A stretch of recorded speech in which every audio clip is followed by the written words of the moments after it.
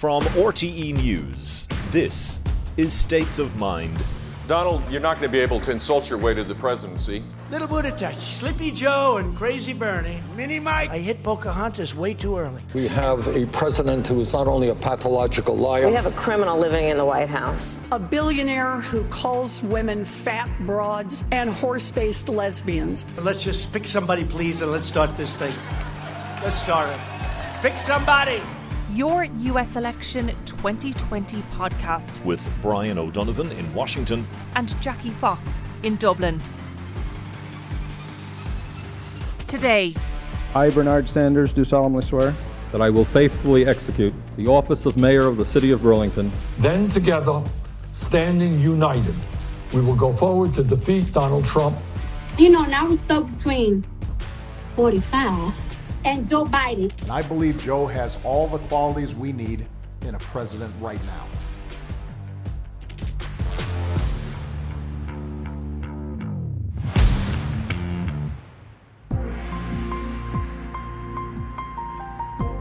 It wasn't exactly the Paul Bradleys of long goodbyes in 2016 when he was up against Hillary Clinton. While this campaign is coming to an end, our movement is not. After 4 years of preparation, more than $100 million in donations and 414 days of campaigning, Americans just were not ready to put their eggs in Bernie's basket, Brian. No, and it was looking like a very healthy basket not that long ago, Jackie. If you think of the first few caucuses and primaries, Bernie did really well. Big successes in Iowa, New Hampshire, and then Nevada, where he did extremely well and won a big chunk of the Latino vote. And everybody started to say, this is Bernie's time. But I congratulate Bernie Sanders. Will Bernie be the nominee? I think so. But it wasn't to be. And as we all know, Joe Biden blew him out of the water in the next contest, which was South Carolina, winning that massive share of the African-American vote. And it was downhill from there. Biden got all the endorsements, got all the momentum, got all the hype, the praise, and Bernie Sanders faded away and was left with little choice but to drop out. And I think since this is most likely going to be his final bid for the presidency, this episode of States of Mind warrants a Sanders special in a way. Who is he and what is his lasting legacy after 2 runs? And for our refresher this week, let's just get into the bones of Bernie Sanders before we put some meat on him. And I suppose we have to go back all the way to 1941 first, where he was born in Brooklyn, New York, the son of Jewish parents of Polish descent. He's been very open that his family struggled financially and that income inequality he experienced himself would become one of his key political issues. My mother, for example, who died very young, her dream was to own her own home and move out of the apartment. And that was a dream that she never fulfilled. So, you know, the conflicts that take place between your parents, you know, when you don't have enough money is something that impacts kids pretty harsh. Yeah, and he didn't stay a New Yorker for long, Jackie. He left New York, but that drive for equality, social reform, it really got ramped up over the following years. Yeah, he popped off to the University of Chicago in the early 60s where he got a BA in political science. And I say popped off because he wasn't exactly a great student, and he'd admit that himself, because he was more on the streets than behind the desk after becoming involved in the civil rights movement in the 60s, and where he was arrested. Photo of a young Bernie Sanders, wearing, I think, painter's pants and his Stan Smiths and horn-rimmed glasses. Looks a bit like Al Franken. Being arrested in 1963 on the south side of Chicago in the midst of the civil rights movement. Trying to desegregate school housing at the University of Chicago. You were even arrested. Don't tell anybody that. And he doesn't hold back when it comes to that. When he talks about that, there's almost a twinkle in his eye. But it was all about that drive and that passion for equality. And it's safe to say that he's changed very little since then. Yeah, and he himself would say that many of these social democratic beliefs that he's known for and that he campaigns for throughout his career, that a lot of it stemmed back to his time in a kibbutz, or a community farm in Israel. Yeah, after all of those years in Chicago, he lived in Israel for a couple of months in a collective community and farm. one that was built on many of the same ideals, as you said, that are now hallmarks of his political platform.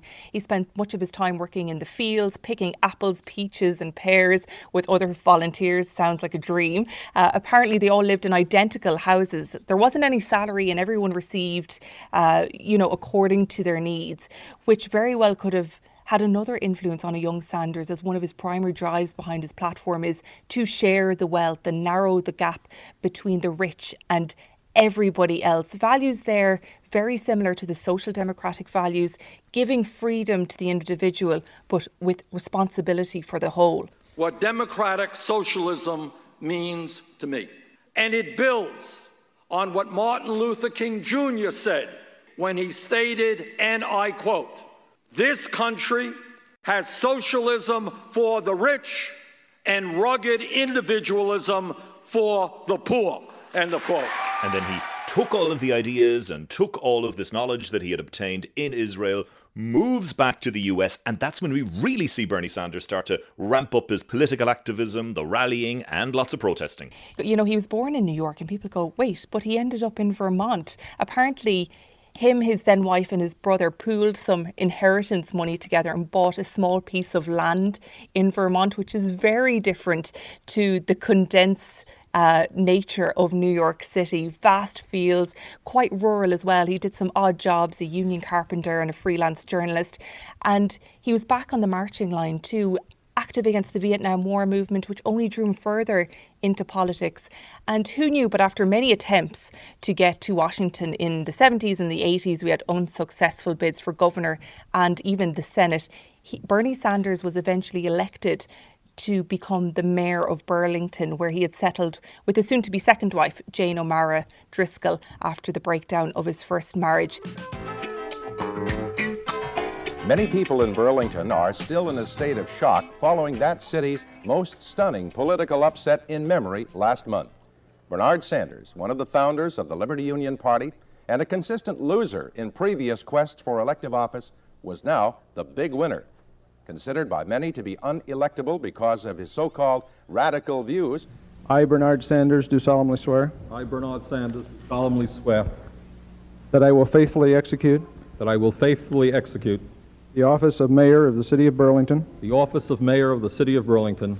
Yeah, so we talk about the shock of him being elected to the office of mayor. Well, that shock continued and defying expectations as he moved up the political ladder, and he won his first election for the US House of Representatives back in 1990, representing Vermont, the first independent elected to the House in about 40 years and the first socialist elected in decades. Now, during his time in the House of Representatives, he sometimes angered and alienated both sides, Democrat and Republican, because he would criticize any politicians who got big, wealthy donors. He set up a congressional progressive caucus. He really carved out his own niche as this progressive. He also went on to work with both sides from time to time, particularly when there was a particular bill he wanted to get through. And because he was independent, he was sometimes able to sort of set up channels of communication with different parties, and he actually won the title of the Amendment King at one time because he was able to tack on all these amendments related to his policies onto various pieces of legislation that were going through the House. He voted against the war in Iraq. He also voted against a piece of legislation called the Brady Bill, which would have mandated background checks for firearms. Now, this is something that would come back to haunt him in recent months in the most recent election campaign. Bernie Sanders voted 5 times against the Brady Bill that I was passing, 5 times against background checks and waiting periods. And he went on to, as we know, move to the Senate, move to bigger and better things, you could say, again as an independent. But when he won his Senate seat in 2007, he got some pretty big name endorsements from pretty big name Democrats. So he was always known as someone who would caucus with the Democrats and who would vote with the Democrats, at least most of the time. He had that memorable filibuster in 2010 where he held the floor for nearly 9 hours against the extension of the Bush tax cuts as well. He just went on. A massive tax increase on the working people of America. And on. This is Bruce Bartlett, who I am quoting. And on. That this is the beginning of an effort to destroy Social Security. And I would... Yeah, so as we know, the filibuster is this wonderful American institution whereby you can stand on the floor and go on for hours and hours and hours and hours to get your point across. But there's all these rules about not being able to sit down and not being able to take a break. 8.5 hours he went on for back on the 10th of December 2010. It was arguing against this bill that would have prolonged Bush-era tax rates. The bill was ultimately successful, but he argued that it would favour the wealthy.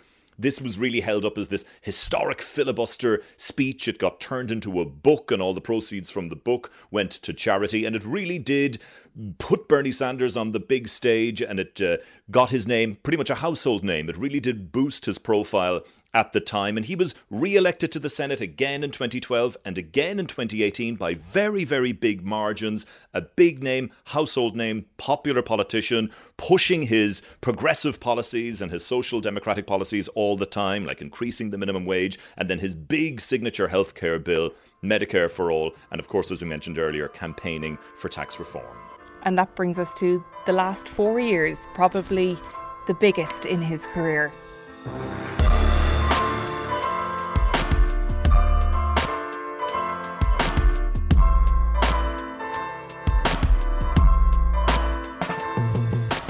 Bernie Sanders was an independent, as you said, Brian, who flirted with the Democrats throughout much of his career, but never really committed. He was that kind of guy.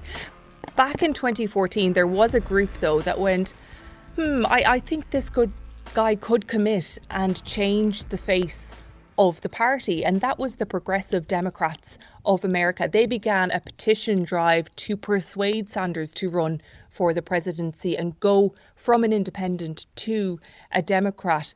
When Sanders attended its 10th anniversary celebration in May of that year, PDA presented him with the petition. That event marked the beginning of a push by the organisation to encourage him to run for the Democratic nomination. Connor Boylan and Mimi Kennedy from Progressive Democrats of America. 12,000 signatures. Run, Bernie, run! Bring up the issues! Make us proud that there's actually a Democratic Party the way it should be! Thank you all very, very much. Connor, how does a man from Naas end up working on Barack Obama's campaign in 2008 and then persuading Bernie Sanders to run and now lives in Ohio? I think just to kind of get a full flavour, you kind of unfortunately have to go back all the way to 2006 when I first moved to the US. My background's engineering. I moved to Portland, Oregon. Kind of started getting involved in politics when Barack Obama was running for president.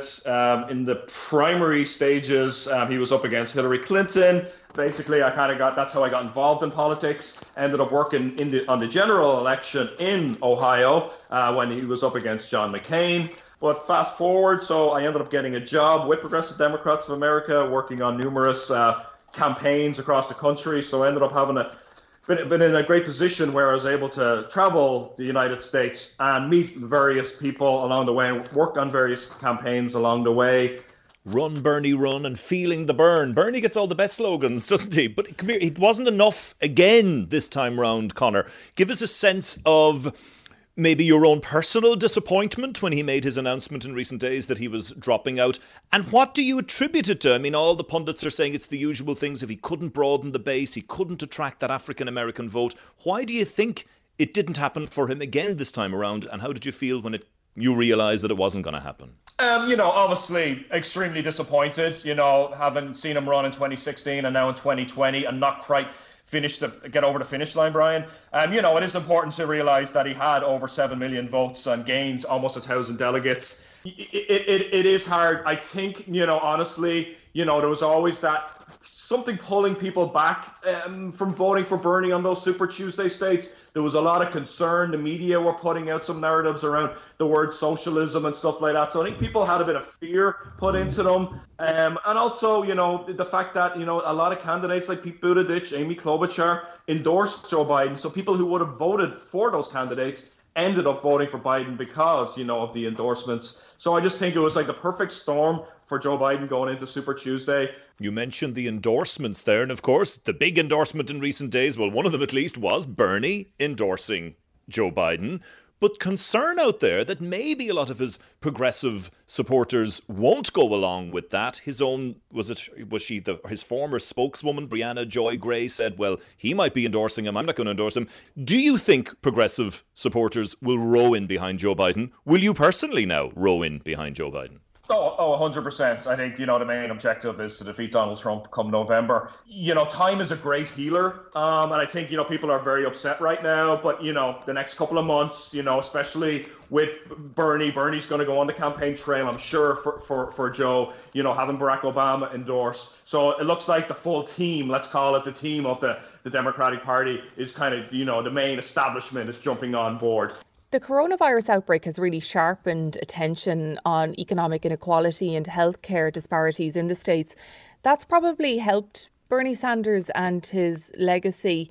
It seems that, Bernie Sanders having that young, energetic movement behind him with those ideals has kind of pushed Joe Biden now more to the left. I think it's huge, in terms of income inequality has become a mainstream, where people talk about it almost every day in this country. Medicare for all, actually having a healthcare system where everyone has access, every man, woman and child has access to quality, affordable healthcare is crucial, in this day and age, especially after what's happened with the COVID-19 crisis, where people have lost their jobs and their healthcare was tied to their jobs, so they've lost their healthcare as well.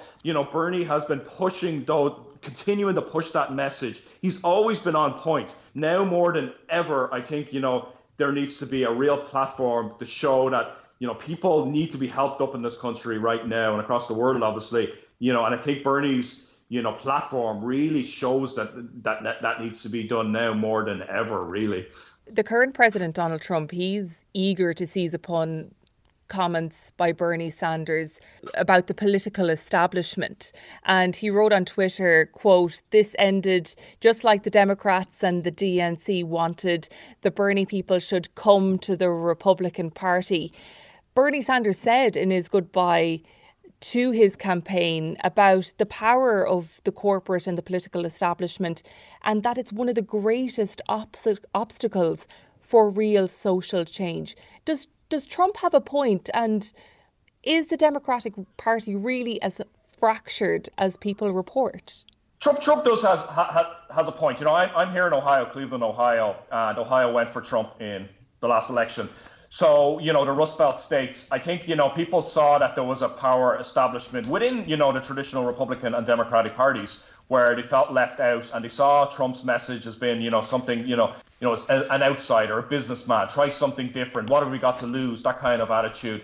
Whereas, I think, Bernie also offered that for progressives and left-leaning people in this country, that there is a power establishment. Maybe some people want a safe pair of hands right now. That's fine. I totally understand that. But I do think, Bernie kind of showed people there's an alternative here. He started what he called a political revolution in 2016. There's plenty of people who have been elected. You talk about Alexandria Ocasio-Cortez, people like that, who, might have thought before, this is an inside game. It's all about who you know. Whereas, people can see that, there's a glass ceiling that's been broken by a lot of people who've run for Congress and gotten elected. For a lot of communities, this is an issue of life and death. We've had kids in cages. We've had a pandemic response that happened way too late that has cost us lives. We have people that don't have access to critical care that they need. I think it's really important that we rally behind our Democratic nominee in November. I think I would absolutely say yes. I think she's definitely got presidential aspirations. There's no doubt about it. I think she could potentially run in 4 years. I think she's that committed. What I find fascinating about AOC, she's so young, she actually couldn't run now if she wanted to. She couldn't. Don't you have to be 35? Yeah, and she's 30. Just 30, yeah. I'm just Googling her here now, 30. She's the kind of person that makes you wonder, what did I do with my life when you're potentially running for president and you're only 30. And she's gotten her name out there. I mean, people don't even call her by her proper name. AOC is she's kind of come out of nowhere, and it's just obviously a firebrand. Incredibly smart, incredibly, fearless. Well, Conor, you kicked off the Bernie Sanders campaign many, many years ago with Run, Bernie, Run. It looks like the policies and the ideologies will run and run anyway for some time to come, even if the man won't. Conor Boylan, thank you very much for joining us on States of Mind.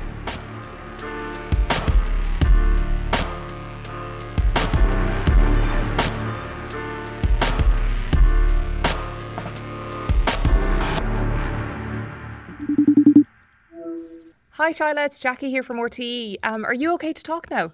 I certainly am, Jackie. How are you? Good. How are you? Brian is here as well. Great to have you on the podcast. Thanks for talking with us. Thank you. Just to test the levels, Shyla, can you tell us where in the world you are and what the weather is like so we can make sure the sound quality is okay? I am speaking to you from the Vermont side of the shores of Lake Champlain, where it is a brilliantly sunny day, but quite chilly, as is usually the case in April in the Northeast. We are very close to the Canadian border here. That sounds lovely. And Great. Thanks to your dad as well, Garrison, for passing on your details. It was great to have him on the show a couple of weeks ago. That's wonderful. Shyla, tell us about your connections to Bernie Sanders and the Sanders family. You've known them for quite some time. That is correct. Yes, I have the sort of strange and wonderful distinction of having known Bernie longer than his political career. I met Bernie first in 1978. I was a kid. I was 10.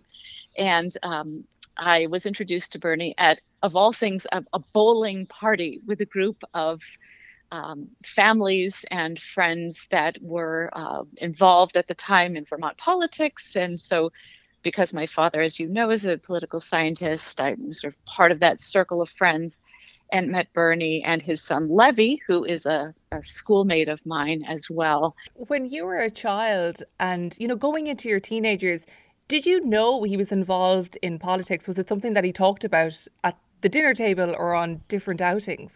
So I grew up in the city of Burlington, Vermont, of course, and Bernie became our mayor when I was 13. And I watched the evolution of our city going from a community that really didn't know who it was. There was a vast chasm between the academic community, of which I was a part, and the more working class community, what we call the town and gown phenomenon. And we watched those bridges be built over the course of Bernie's leadership and administration as our mayor. And Burlington became one of the most robust, dynamic, arts thriving, livable cities reported nationally and internationally for years as part of that legacy.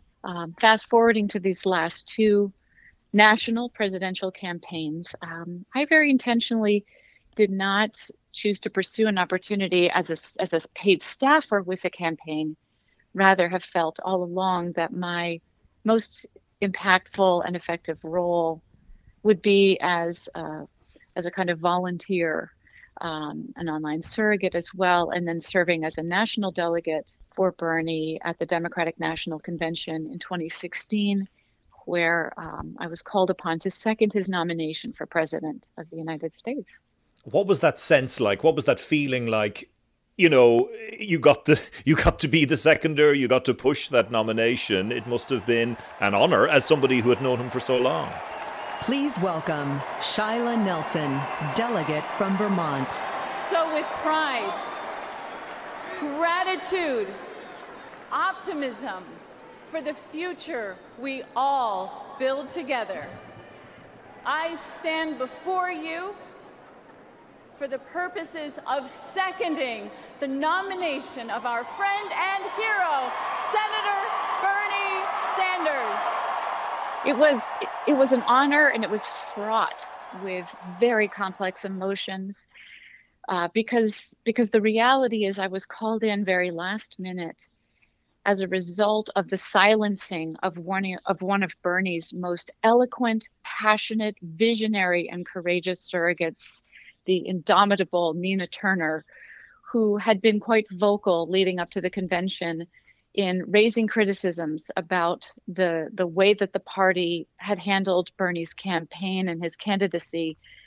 And the DNC essentially indicated to Bernie that in no uncertain terms they were not going to give her her voice at the convention. And in the last minute scramble, I was called upon by Bernie to take her place. And it was an excruciatingly difficult, emotionally, philosophically, politically thing for him to have to do, and for me, particularly as my grandfather, my father's father, served as the only white confidant of Malcolm X during the civil rights era. And so I carry a deep sense of responsibility for raising the voice of African Americans. Nina Turner, chief among the women who have been exceptional voices for the disenfranchised. So it was simultaneously one of the greatest honors of my life and also one of the most heartbreaking. I came across an open letter to the DNC penned by yourself, Shaila, back in 2016. It's just after Hillary Clinton was anointed with the nomination for the Democratic Party to go forth into the election for President of the United States. In it, you said, let the record show that in the face of at least 4 federal investigations, email scandals, and the unravelling of America's remaining trust in your candidate, set against the backdrop of a neo-fascist opponent who has demonstrated he can beat her, your party leaders have failed to heed the concerns of your constituents and have thereby imperiled the safety and stability of our nation and world.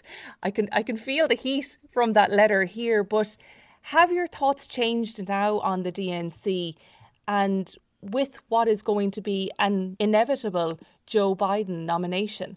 Not only have they remained unchanged, I'd say they've deepened and broadened in my concern about the manipulations of the Democratic Party leadership in how it is that they are cultivating and grooming and advancing their intended candidates.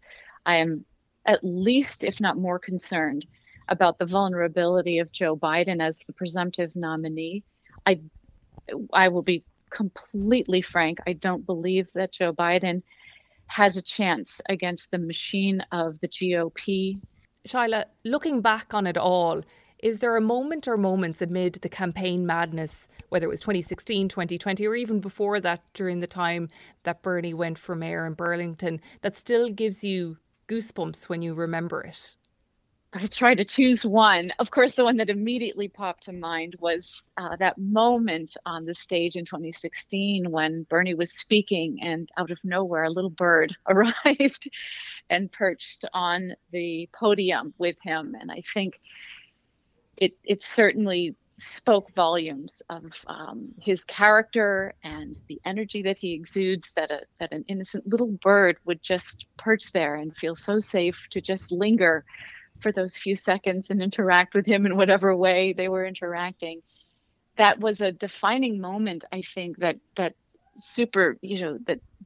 transcended word and policy and position and really got to the essence, the spirit, if you will, of what Bernie's campaign and his legacy as a leader has been all about.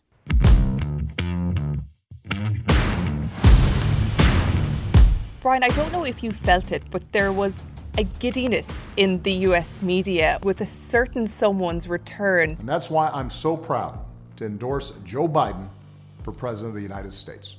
And I believe Joe has all the qualities we need in a president right now. I think there was some sense early on that people were thinking, well, why isn't he endorsing Joe Biden?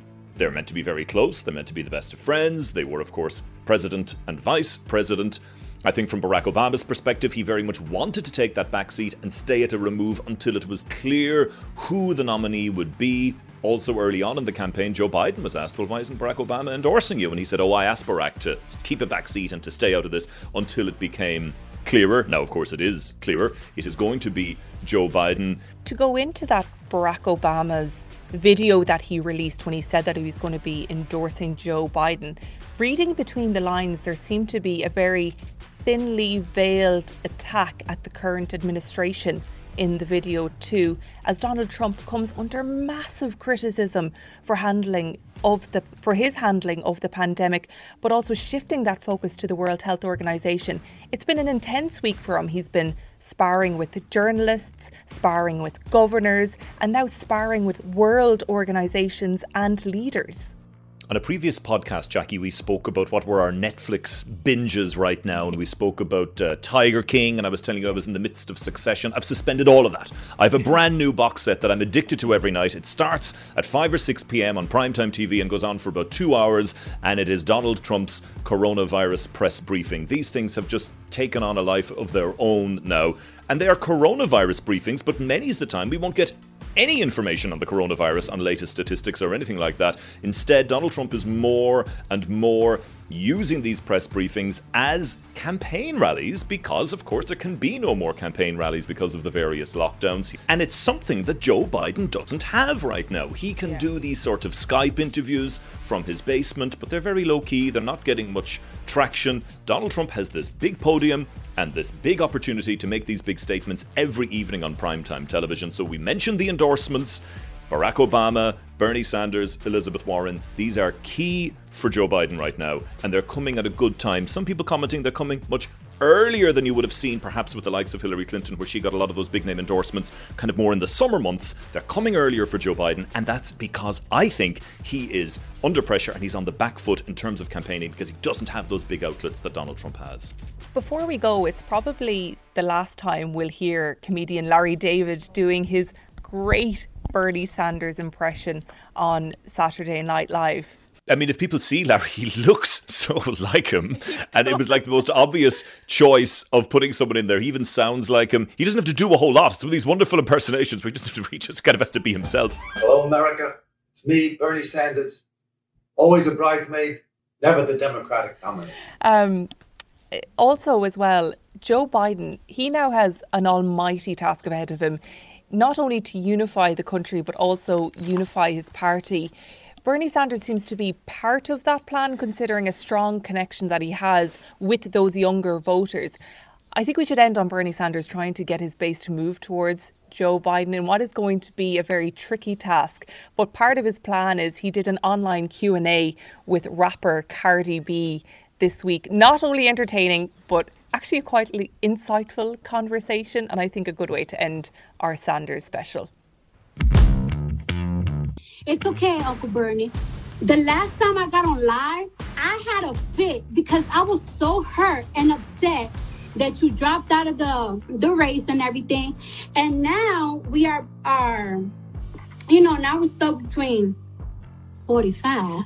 We won't name them over here. You know what I'm saying? We ain't gonna name them over here. And Joe Biden. And I'm just gonna go with Joe Biden because I think, and I don't know, you tell me, I think we are going to enter like a recession. And I hope your viewers work with me and others in Congress in demanding that Congress stand up for workers, because a lot of people are hurting today. They're worried about getting evicted. They're worried about not having enough food. They're worried about going bankrupt because they can't pay their debts. Well, we're going to stand up for those workers, and you're going to always have my support. And Joe Biden for 2020. Okay. All right. Thank you, Cardi. You keep up the great work. Thank you. Talk to you soon. Okay. Bye-bye. Bye-bye.